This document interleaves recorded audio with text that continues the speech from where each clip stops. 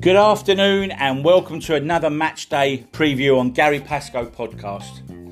The game I'm going to and commentating on tomorrow is Dorking Wanderers versus Hampton and Richmond Borough in the Vanarama National League South. Both teams had good draws last Saturday. Dorking Wanderers a good away point at St Albans City 1-1 and Hampton and Richmond Borough also drawing 1-1 at home against hot favourites Billericay. Looking at tomorrow's fixtures, the bookie will say is a home banker. Hampton and Richmond Borough are rock bottom after playing 5 games with no wins, 1 draw and 4 losses, scoring 8 and conceding 14. Dorking Wanderers on the other hand are 7th with only 1 loss in 5 games. But there's always a but.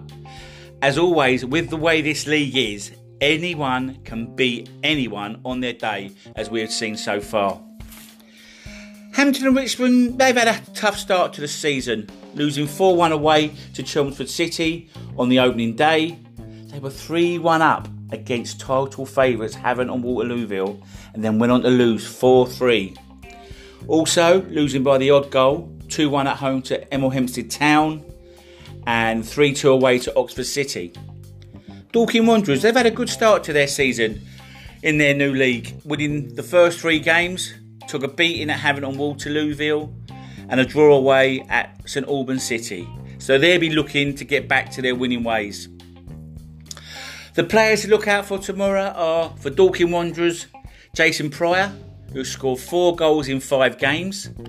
And for Hampton and Richmond Borough, Tyrone Luthwaite, also scoring 4 in 5 games.